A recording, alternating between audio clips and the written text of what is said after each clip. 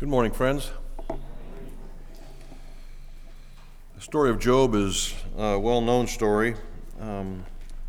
We're familiar with the sufferings of Job. We have statements about how when we suffer, we're suffering like Job and so forth and so on. So we know the story behind his sufferings. And it seems that it's a comfort to us because we also suffer. We face difficulty, trials, pain, hardship. Maybe not as severe as Job, but certainly severe enough. C.S. Lewis wrote this well-known statement: God whispers in our pleasures, but shouts in our pain. It is his megaphone to rouse a deaf world. Pain and suffering are, in other words, according to Lewis, God's messengers to get our attention. So, in your experience, how has God used pain to get your attention?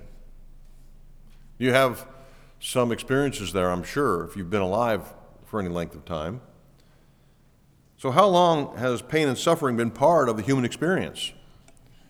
How far back could we go and discover someone that didn't? Well, humans have struggled with pain and suffering ever since the fall of Adam and Eve in the garden, right? That's when the curse was introduced into the human race.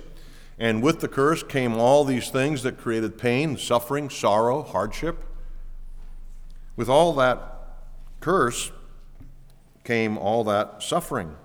So before the fall, there was no suffering, no pain, no death. After the fall, something new showed up: pain, suffering, sorrow, death.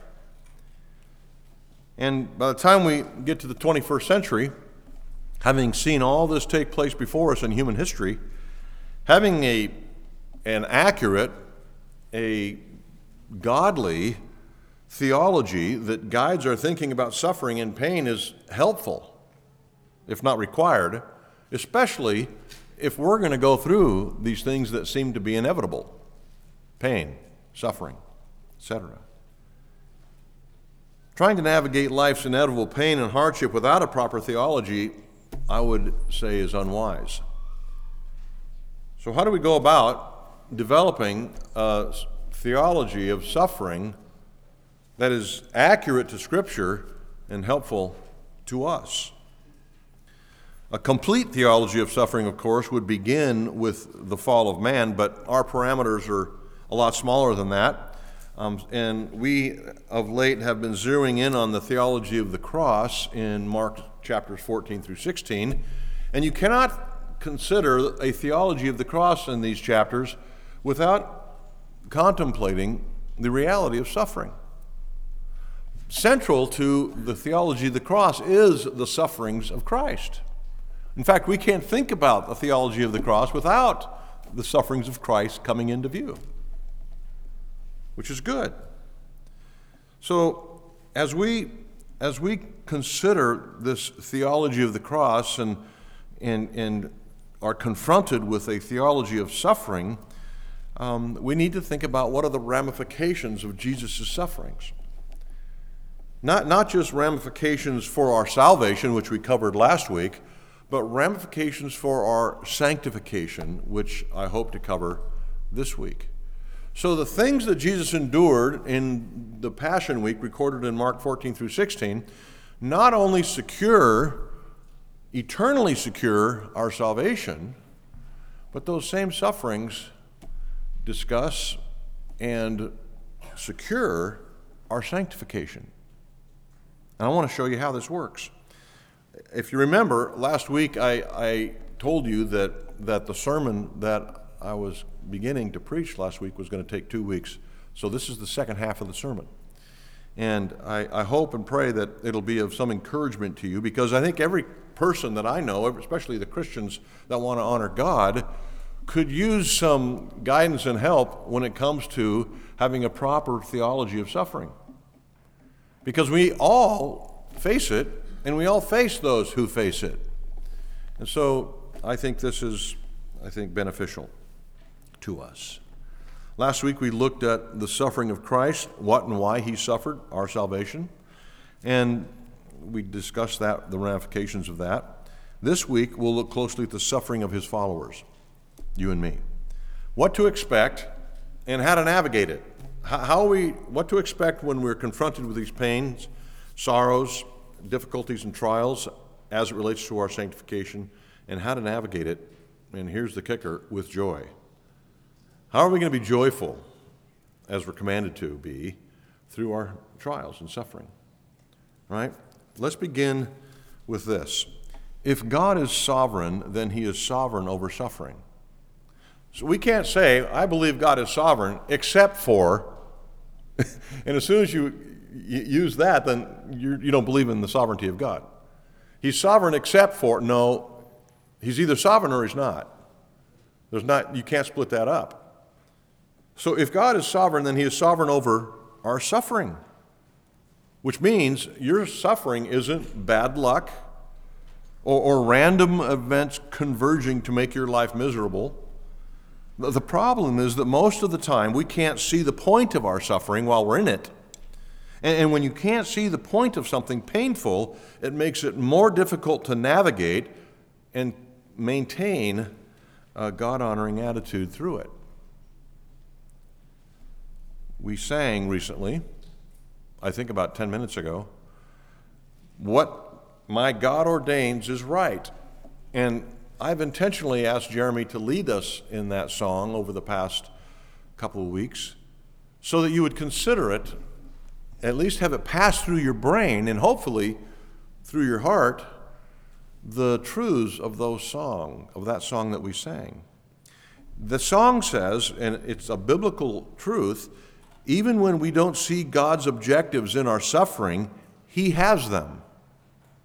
He is never caught off guard by our changing circumstances or the howling storms that come into each of our lives.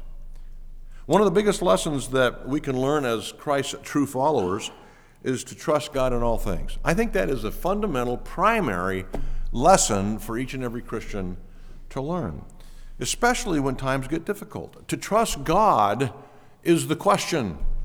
Do I trust him in this through which I'm going?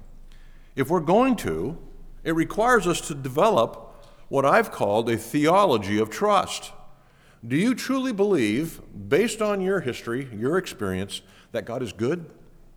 That he's kind, he's faithful, loving, all-powerful? That's a theology of trust.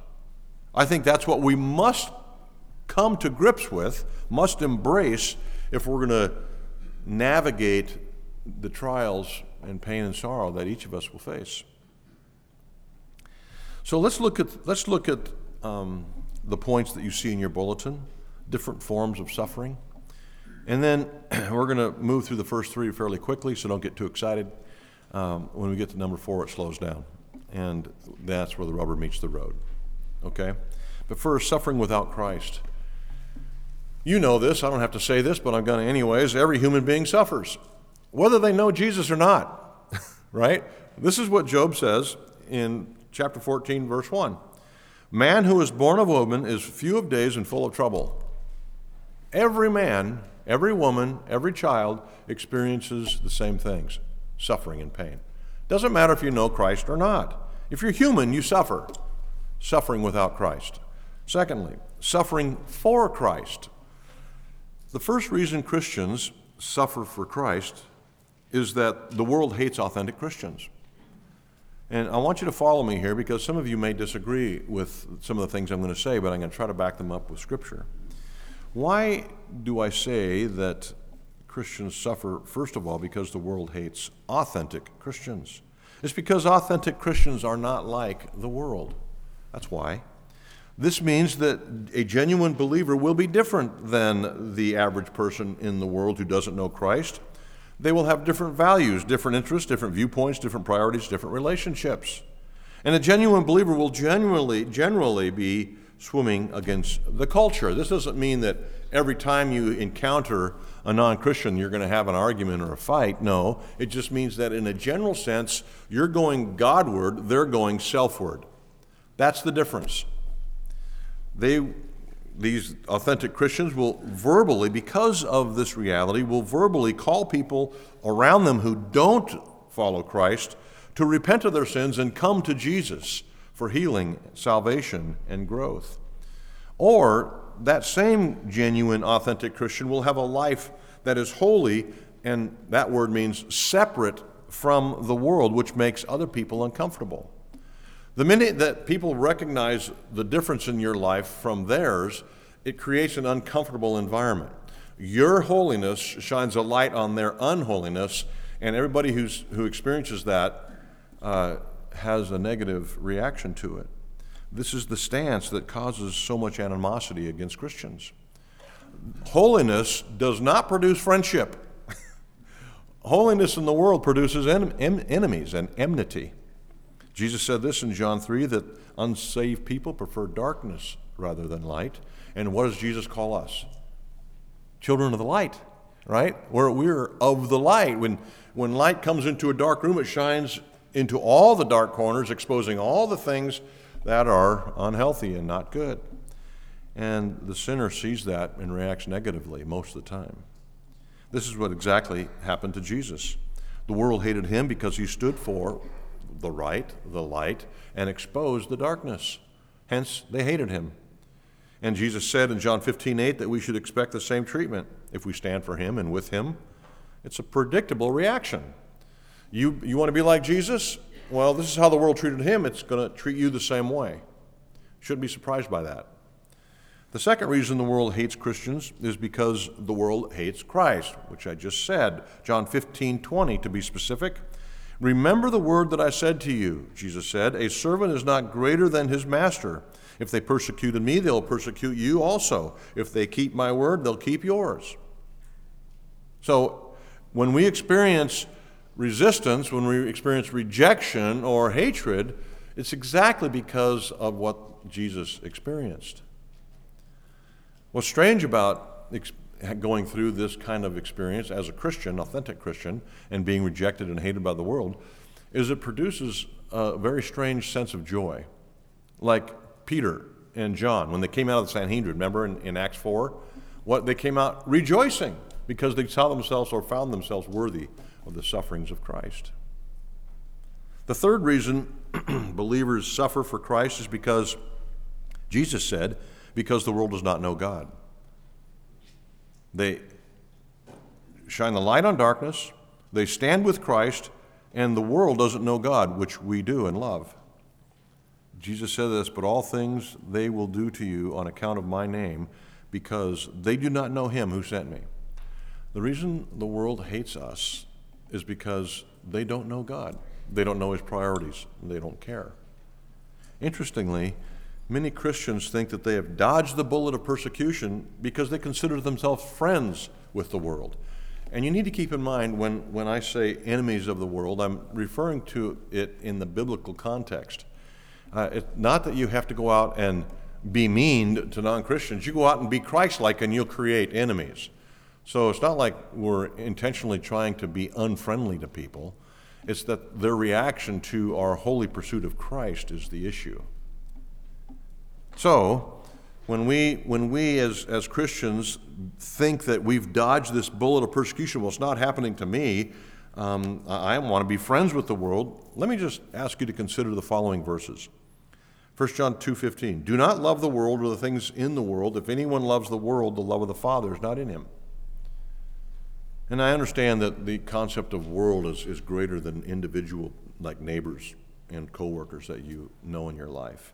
The world is a much broader thing there. But James 4 also speaks concerning this. Verse 4, you adulterous people, do you not know that friendship with the world is enmity with God? If you embrace the world and what it stands for, then you're doing the opposite of embracing God. Paul said to Timothy, indeed, in 2 Timothy 3:12, indeed, all who desire to live a godly life in Christ Jesus will be persecuted. So what are we saying if we're not being persecuted? I'll let you answer that question. 1 Peter 4:12, beloved, do not be surprised at the fiery trial when it comes upon you to test you as though something strange were happening to you. Get used to it, Peter and Paul and Jesus are saying. Now let's look at suffering because of Christ. Now there's a nuanced difference here, suffering for Christ and suffering because of Christ. And I want you to hear as I explain it. Follow me. God has a particular relationship with his people that he doesn't have with the rest of the world. If you're a Christian, he has a particular relationship with you with a particular purpose that he does not have with the rest of the world. We heard read earlier from Psalm 34 that the eyes of the Lord are toward the righteous and against the evildoers. There's that particular relationship that God has with you if you're in his family. His eyes are on you, in favor of you, and not so with the rest of the world. It's like, I could explain it to you like this. When's the last time you had success in disciplining your neighbor's children? I can't ever remember that happening. It's because they're not my kids. I'm worried about my kids. God's worried about his kids. God is in interest, very concerned with a particular relationship with his children. You and me, not the rest of the world who have not embraced him. We read in Romans 8:29 that God's people are those he foreknew before the foundation of the world. Those people he has a particular interest in. Let me read you the verse. Romans 8:29, for those whom he foreknew, listen to what he's concerned with about those he foreknew. He also predestined them to be conformed to the image of his Son. He didn't predestine the rest of the world to be conformed with the image of his Son, like you are not, well, you shouldn't be, concerned with the discipline of your neighbor's children. See, God-ordained suffering is part of the Christian life that accomplishes something by way of God's purposes for you. He has a peculiar relationship with you, a particular and divine interest in your development. William Gurnall, who's one of my favorite Puritans, wrote this. And he's speaking about the armor of God in Ephesians 6. But I want you to pay attention of how he connects the idea of suffering in this quote. All the pieces of the armor of God are to defend the Christian from sin, none to secure him from suffering. They are to defend him in suffering, not privilege him from it. He must prepare the more for suffering because he is so well furnished with armor to bear it. Armor is not given for men to wear by the fireside, but in the field. How shall the maker be praised if the metal of his arms be not known? And where shall it be put to the proof but amidst swords and bullets? He that desires to live all his days in a state of ease and security will never make a good Christian. Resolve for hardship or lay down thy arms. I'd like to hear that sermon in full. I think it would be very instructive. The point, I think, is that we will suffer in our Christian lives, but God has supplied everything we need to sustain us in and through it. We, who are God's people, suffer as much or more than the rest of the world, but God has a particular purpose for your suffering.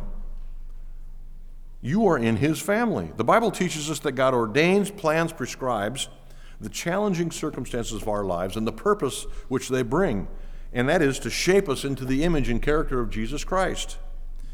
Now let's look at where the rubber meets the road. Point number 4, embracing our suffering. Here's where I want you to pay particular attention, especially if you're going through something now. And I should not make that qualifier because we all will eventually go through hard things. So drop that qualifier, pay attention, all right? This is going to be really important to the success of your Christian life. Starting with Peter's command, 1 Peter 4:13, rejoice insofar as you share Christ's suffering. That's a command. Rejoice in sufferings. And that seems odd. Be happy when you face hardship, pain, sorrow, suffering. And when we say rejoice in our sufferings, we're not saying that we enjoy sufferings in themselves as if we're a masochist looking for things to hurt ourselves with. No, we rejoice in the results of God's objectives in our suffering, the things that they will accomplish in us one day. We're also not saying that all suffering is God's will for believers. For example, 1 Peter 4:15, in the very same chapter, Peter writes that we should not suffer as a murderer, a thief, or a meddler. If you're meddling in someone else's life, you deserve to suffer. My dad told me once when I was in junior high, John, if you deserve to get hit, you should get hit in the face. All right? Don't make someone punch you in the face. Don't say stupid stuff. Keep your mouth shut on the playground. Don't do stupid things, and you'll avoid those kind of pains. So that's exactly what Peter's saying. If you deserve the suffering, don't blame God for it. This is what he's saying. So God can and does graciously use the pain and suffering caused by our own sin, but it's best not to place all that responsibility on God for suffering if it's based on or due to our sin or stupidity. You're not suffering for Jesus if you deserve a beating, right? So let's begin where the Bible does in order to understand pain and suffering. And I think this is probably the first line of thought. A.W. Pink helps us with this. He wrote this: "To say that God is sovereign is to declare that God is God. The sovereignty of the God of Scripture is absolute, irresistible, and infinite. When we say that God is sovereign, we affirm his right to govern the universe which he has made for his own glory, just as he pleases. We affirm that his right is the right of the potter over the clay, viz., that he may mold that clay into whatsoever form he chooses, fashioning out of the same lump one vessel unto honor and another unto dishonor. We affirm that he is under no rule or law outside of his own will and nature, that God is a law unto himself, and that he is under no obligation to give an account of his matters to any." We have to get that in our heads if we're going to understand suffering, if we're going to form a biblical theology of suffering. Pink continues, "Sovereignty characterizes the whole being of God. He is sovereign in all his attributes. He is sovereign in the exercise of his power. His power is exercised as he wills, when he wills, where he wills. This fact is evidenced on every page of Scripture. For a long season, that power appears to be dormant, and then it goes forth with irresistible might. Pharaoh dared to hinder Israel from going forth to worship Jehovah in the wilderness. And what happened? God exercised his power. And so as we begin to develop a theology of suffering, it must begin with this point: God is sovereign. God is God, and we are not. We may intellectually believe the doctrine of God's sovereignty, but until we are faced with real-life trials, our beliefs are nothing more than untested intellectual assent. Unfortunately, intellectual assent doesn't really count for much. So, to test the validity of your doctrinal commitments, God allows, even direct suffering into your life as his people. Now, you can probably guess where this is going. How did you do the last time you faced difficulty? How did you perform as one of God's people? Were you spiritually stable, or did you question God's love and wisdom or right to do what he has done in your life? Were you on shaky ground theologically? Were you an example to those of younger faith who were watching you, or did you bring into question a life of faith? Is it worth it? So how strong is your faith? And here's the biblical answer: you'll never know until you're tested.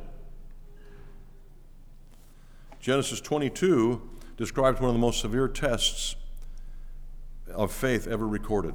So if you'll turn with me in your Bibles to Genesis 22, Genesis chapter 22, I want to read for you this hard to describe test of faith. Hard to imagine. It's well known. Listen to it. After these things, God tested Abraham. There's the word, tested. God tested Abraham and said to him, Abraham. And he said, Here I am. He said, Take your son, your only son Isaac, whom you love, and go to the land of Moriah and offer him there as a burnt offering on one of the mountains of which I shall tell you. Can you imagine this test of faith? God promised about 35 years before this particular son. This is the promised Isaac. This is the one that was to come. This is the one he and Sarah were waiting for. Now, when he becomes a young teenager, the one who promised, the one who gave this son, tells you to go sacrifice him as a burnt offering. You can imagine, maybe you can't, I can't, the angst that this would produce. Now, Abraham's struggle isn't recorded, but we can certainly imagine that he struggled with this command. For starters, the God of Abraham was not the God of the other locals. Their God was the God of Moloch, of whom we heard this kind of command all the time. Go sacrifice your children to appease me in my anger and all these things. Go sacrifice your kids. Throw your kids into the volcano. Drown them, whatever. I want one of your kids. That was coming from Moloch, the pagan god, not Jehovah, not Abraham's God. So you can imagine he's like, where's this coming from? What? Abraham knew the true God. This didn't make sense. But Abraham's response is even more baffling. Look at verses 3 through 8 here in Genesis chapter 22. As if he didn't hear anything severe, so Abraham rose early in the morning, saddled his donkeys, took two of his young men with him and his son Isaac, and he cut the wood for the burnt offering and arose and went to the place God had told him. All right, what? On the third day, having this on his mind, this is why we have the time frame here, having this whole thing he's wrestling with for the entire 3 days, Abraham lifted up his eyes and saw the place afar. Then Abraham said to his young men, Stay here with the donkey. I and the boy will go over there and worship and come again to you. And Abraham took the wood and the burnt offering and laid it on Isaac his son. You see the parallels with Christ? Pay attention for something else here. That's a different sermon. We've already preached it. And Abraham took the wood of the burnt offering and laid it on his son as he walked up the same hill, Calvary, Mount Moriah. All right? And he took in his hand the fire and the knife, so they both went them together. And Isaac said to his father Abraham, My father. And he said, Here I am, my son. He said, Behold, the fire and the wood, but where is the lamb for the burnt offering? And Abraham said, God will provide for himself the lamb for a burnt offering, my son. So they both went together. This is stunning. This is an amazing test of faith. By the way, whenever we come across God tested, whenever you hear God will test your faith, it's not for God's benefit, right? He already knows. He knows Abraham's response. He knows the Israelites' response. He knows Job's response. He knows your response. The test of faith is for us, the recipients of the test. Is my faith what I claim it to be? Is my faith real? Am I a genuine follower of Christ? That's the question. That's the test. There are many things to learn here, though, from Abraham's story, but I want you to see this, that when we suffer trials and hardship, whatever they may be, there are reasons, good, biblical, God-honoring reasons to embrace the suffering. That's what I want you to see here. And that's how we're going to develop a theology of trust, a theology of suffering, really a theology of the cross. So let's look at how sufferings, trials, and hardships can be embraced honestly with joy. First is this: they teach us to trust God. Trials, hardships, and pain teach us to trust God. What else is going to do that for you? Do you want to learn how to trust your Creator? You want to learn how to trust God and follow Him wholeheartedly? That would be good, wouldn't it? Yeah, well, guess how He's going to do it? Through hardship, trial, pain, and suffering. We can actually joyfully navigate pain and suffering when we wholeheartedly trust the God of those pains, sorrows, and suffering. 1 Peter 4:19, therefore, let those who suffer according to God's will entrust their souls to a faithful Creator while doing good. Keep doing good, keep doing what you're commanded, and trust God with all these things. Jerry Bridges, in his great book, I'd recommend it, Trusting God, he quoted Horatius Bonar, who was a 19th century pastor and hymn writer. Horatius Bonar wrote the book, When God's Children Suffer. So Bridges, who is a contemporary, was quoting Bonar. That's where this quote's coming from. It's coming from the pen of Horatius Bonar. Here's what he said. He who is carrying it on is not one who can be baffled and forced to give up his design. Who's carrying it on? Who's carrying on your trials, your hardship, and your pain? It's God. Bonar is saying, you can't buffalo God. All right? He who is carrying it on is not one who can be baffled and forced to give up his design. No. He is able to carry it out in the unlikeliest circumstances and against the most resolute resistance. You think you can hold out? Think again.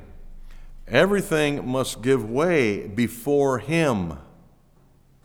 This thought is to me one of the most comforting connected with the discipline. If God could be frustrated in His designs after we have suffered so much, it would be awful. For God to resign Himself and say, well, this is a nut I just can't crack. Can you imagine that? No, that's what Bonner's saying here. But God's treatment must succeed. It cannot miscarry or be frustrated even in its most arduous efforts, even in reference to its minutest objects. It is the mighty power of God that is at work within and upon us. And this is our consolation. This is our encouragement that it's going to work. He who began a good work in you, what? Will complete it. All is love, all is wisdom, all is faithfulness, all is power. God is loving, wise, faithful, and has the power to pull it off. What a perspective. We need to embrace that. So, in the middle of a storm, it can be easy to take your eyes off Jesus like Peter did when he was walking on the Sea of Galilee. You can begin to think that God doesn't know or care, or that He's too distant and too impersonal to address your concerns, measly me and as big as they might be to me. We're talking about the God of the universe. You're telling me He really cares? Yes. That's what the Bible's telling us.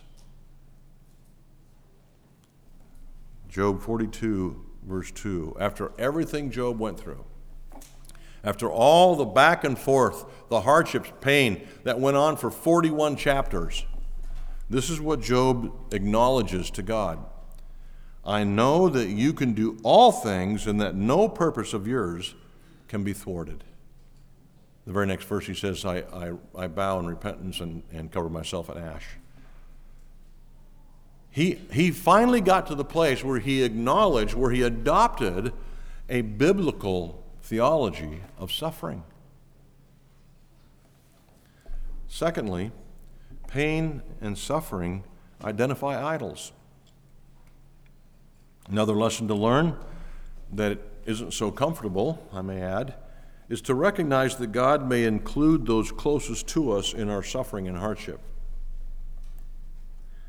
One thing I've learned is that any test of faith is usually associated with a particularly vulnerable area in my life. So if you're having a test of faith and it's difficult for you, it's probably because you need to be tested in that area. For Abraham, leading up to Genesis 22, he was on the verge of idolizing his son Isaac. Hence the test. Hence the lesson. For me, while I was in college, I was enamored, idolizing sport. And so God dealt with it. The area in which I was most vulnerable, God dealt with. And later on, it was idolizing my wife, my children, my vocation. Check, check, check. God dealt with each. And as God continues his work in each of us, the idols evidently continue to crumble and fall away. Like Dagon, the false god of the Philistines. You remember that story? They captured the Ark of the Covenant. The Ark of the Covenant, the presence of God, they captured it as enemies of Israel. And they took it into the temple of Dagon, which was this lizard god in statue form. And what happened to the lizard god when the Ark of the Covenant was brought into the room? It fell. And the first night, it broke one of its arms off. The next day, they set it up, glued on the arm. Next night, they came in, and it fell, and both arms had broken off this lizard, this clay lizard. And then the next day, they came in, and it was shattered in front of the Ark of the Covenant. This is exactly what God does with our idols in our lives, whether they be sport, family, or vocation. Abraham's idol, Isaac, boom, gone. Yours, sport, entertainment, family, what have you. God's eliminating our idols with pain and suffering. That's how he does it. What you see is that the more difficult it is to maintain a joyful attitude through the trial, the more important it is that the test and trial be had. Luke 14:6, everybody's favorite verse. Here it is, Luke 14:6. This is on all your refrigerators. If anyone comes to me and does not hate his own father and mother and wife and children and brothers and sisters, yes, even his own life, he cannot be my disciple. You all have that as your favorite verse, right? No, you do not, because it's almost offensive, isn't it? Jesus is identifying all the things that are, in fact, idols to each of us. Next, pain and suffering develops humility. Romans 12:3, for by the grace given to me, I say to every one among you, do not think of himself more highly than he ought to think, but think yourself in sober judgment, each according to the measure of faith that God has assigned. You know why this is a command in Scripture? Because everybody has a problem with it. All of us think more highly of ourselves than we ought. And so the Holy Spirit informs the Apostle Paul to include in the application of the gospel the importance of not thinking more highly of ourselves than we ought. God highly values humility in all of us because it is his dominant character quality. Think of this. The creator of the universe is the most humble being in the universe. That's hard to contemplate. In our human perspective, we think if you're really good at something, you ought to get credit for it, right? Man, that guy's good at basketball, or wow, that guy's a great financial planner, or whatever, good bead collector. Wow, praise them for how good they are at these things. God is the creator of the universe, and he's the most humble being in the universe. That's counterintuitive. But this is exactly what Philippians chapter 2 describes. Did not count equality with God something to be grasped, but lowered himself to the form of a servant, being humble and obedient to the point of death, even death on a cross. The creator of the universe. God highly values humility, and so he is going to make sure that his followers, his people, are humble. And how he does that? He sends trials, hardship, pain, suffering. Usually to the areas we're most confident with. Next, pain and suffering wean us from material things. Don't you know this? As we grow in our faith, we will become less interested in material things, I think. A simple test of the depth of your faith is to simply prioritize the things that make up your life. Put the top 10 things together and prioritize them. What are the top on your list? What's the top of that? It's amazing to watch people who are diagnosed with a life-threatening disease or experience some trauma, some event that's kind of earth-shattering. What do they all do? They prioritize their life. They reprioritize their life. All of a sudden, family becomes important, and work doesn't, and so forth and so on. Even in the secular arena, this is true. Suffering always reveals the importance or lack thereof of material things. We know that material things don't satisfy our deepest needs, but we keep pursuing them. So when God does take us through any kind of suffering, we quickly learn that He is the answer to life's questions, that He is the source of fulfillment and not the things of this world. This is one of God's primary objectives in sending trials our way. He desires to remove things from our lives that get between us and Him. This is God's work. This is how the author of Hebrews says it, Hebrews 12:1 from the NIV. Therefore, since we are surrounded by such a great cloud of witnesses, let us throw off everything that hinders and the sin that so easily entangles. Let us run with perseverance the race marked out before us. I want to point out one thing here. He separates the ideas of things that hinder and sin, which means they're not the same thing. Sin hinders, certainly, but there are things that are not sin that also hinder. Things like His good gifts to us, like family, like employment, like health, like strength, like food. All these things are what the author of Hebrews is referring to. Sin is obvious. That certainly distracts you, entangles you up in your relationship with God, but guess what else does? All these good things. So, let us throw off everything that hinders and the sin that so easily entangles so that we can run with perseverance, so that we can grow deep in Christ. And a great model of this, of course, is Moses. You know the story of Moses from Hebrews 11.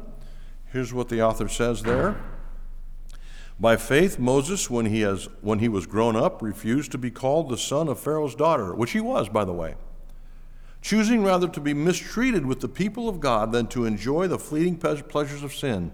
He considered the reproach of Christ greater wealth than the treasures of Egypt, for he was looking for the reward.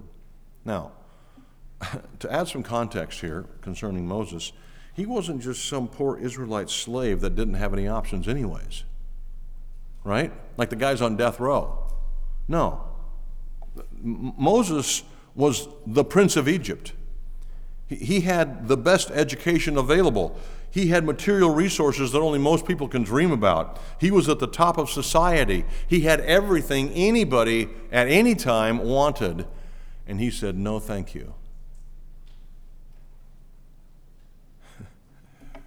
This is what trials and hardship and pain do for us. They wean us from the world. Next, they prepare us for heaven. What I've discovered as I've grown older is it seems that the people who are most interested in heaven are the people older than me. Right? You know, it's those old people are always talking about heaven, you know. Well, you wonder why that is? This is why it is.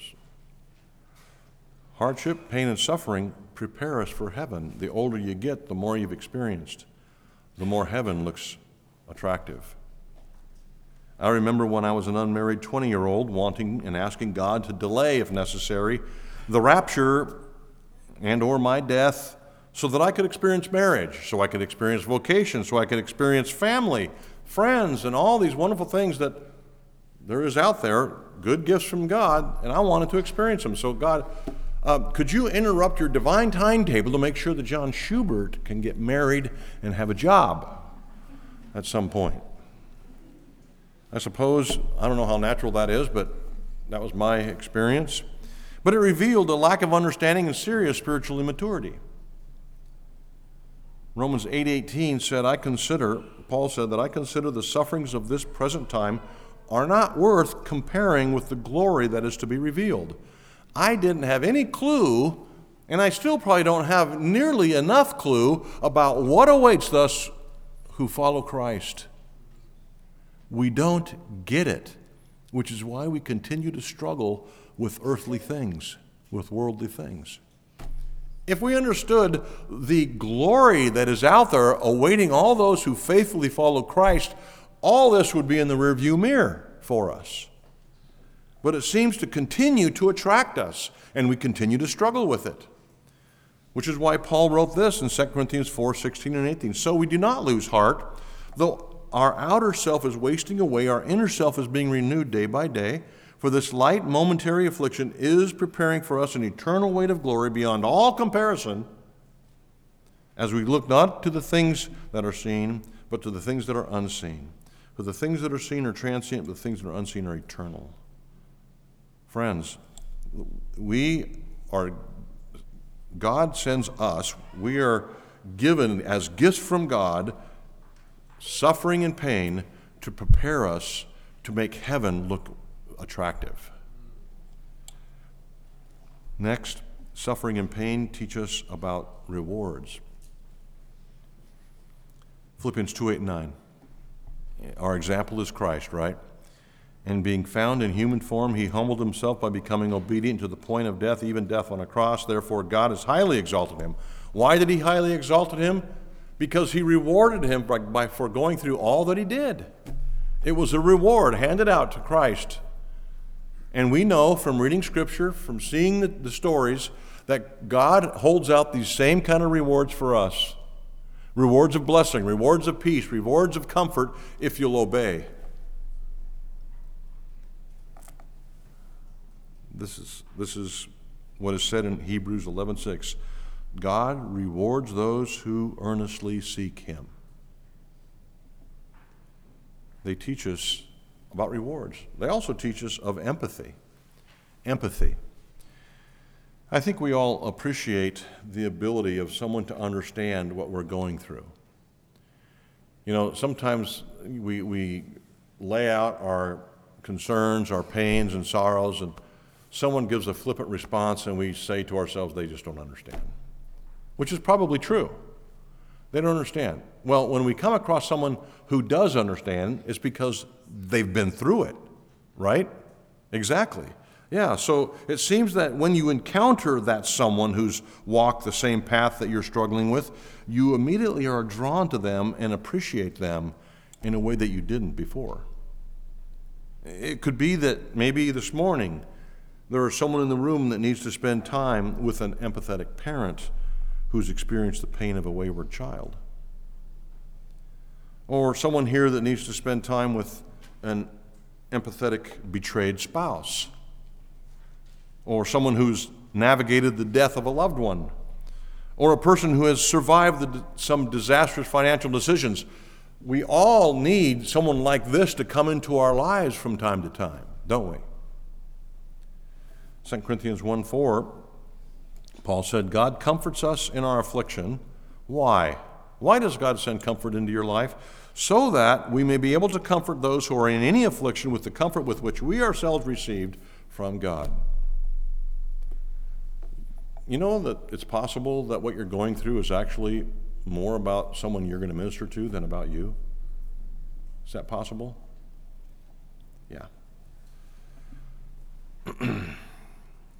Next, pain and suffering develops lasting strength, which is what we want, right? We want lasting strength. Remember that God is conforming us into the image of Jesus, and so we know that our suffering and trials are creating that in us.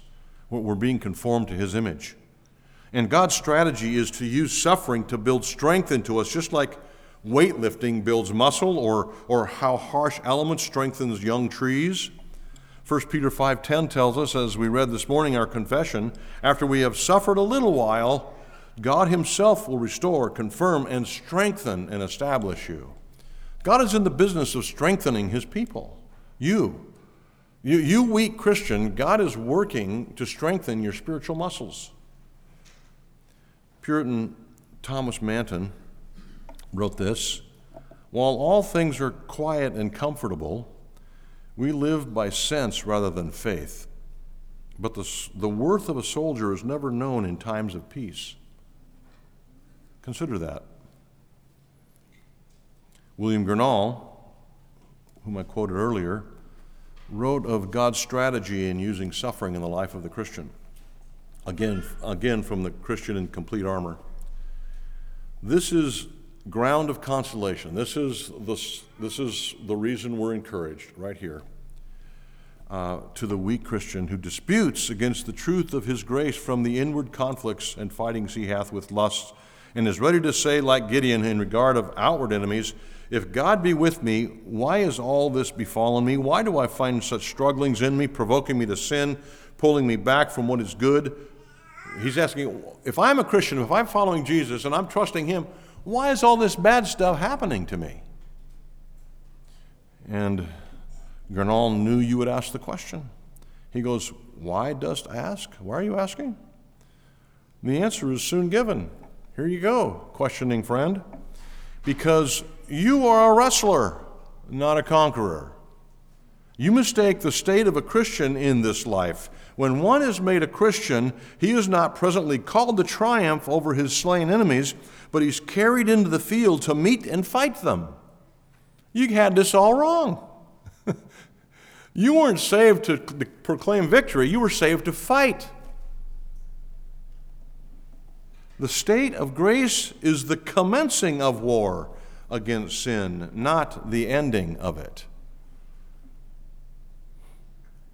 So when you graduate from high school, you go through commencement services. I went to a few this year. You go to a commencement service, and that sounds backward, doesn't it, to those of you who know what the word commencement means? Commencement is the beginning. And yet, this is the end of high school. They're all getting their diplomas. They're all happy. We hear wonderful stories about how great they're going to be, right? Commencement is the beginning, not the end of something. The beginning of the Christian life, friends, is this. War is on. It's not over, it's on. And struggles, pain, and hardship develops this spiritual strength necessary to live that joyful Christian life in the midst of it. And then they produce fresh joy. How do pain and sorrow and hardship produce fresh joy? Well, one of God's objectives in suffering is to test the authenticity of our faith, right? That's what he did with Abraham. That's what he did with many of the people of Israel, many New Testament saints, same thing. God's objective in suffering is to test the authenticity of our faith. And when we come through that suffering, and with our faith intact, our love and trust in God even more strong, it confirms the authenticity of our faith and brings joy, fresh joy.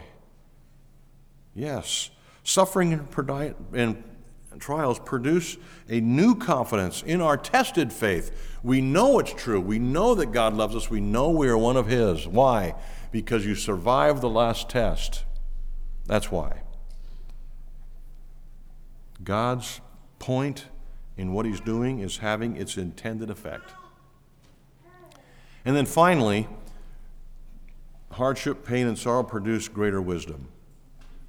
Hardship, pain, and sorrow produce greater wisdom. Who doesn't need greater wisdom? Wisdom is a godly character trait that is highly valued by God and highly necessary for God's people. When we suffer, we need to remember to ask God to grant us wisdom through our trial and in our trial. So we want to make sure that we are exercising the wisdom of God in the trial and through it so that we can pass it on to others. This wisdom is of great worth to the body of Christ by way of encouragement and guidance for others who have found themselves in similar circumstances that you've suffered with. I'm going to end with this. The church needs the wisdom of tested saints. Are you suffering? Do you know someone who's suffering? Friends, people who suffer are God's gift to his church.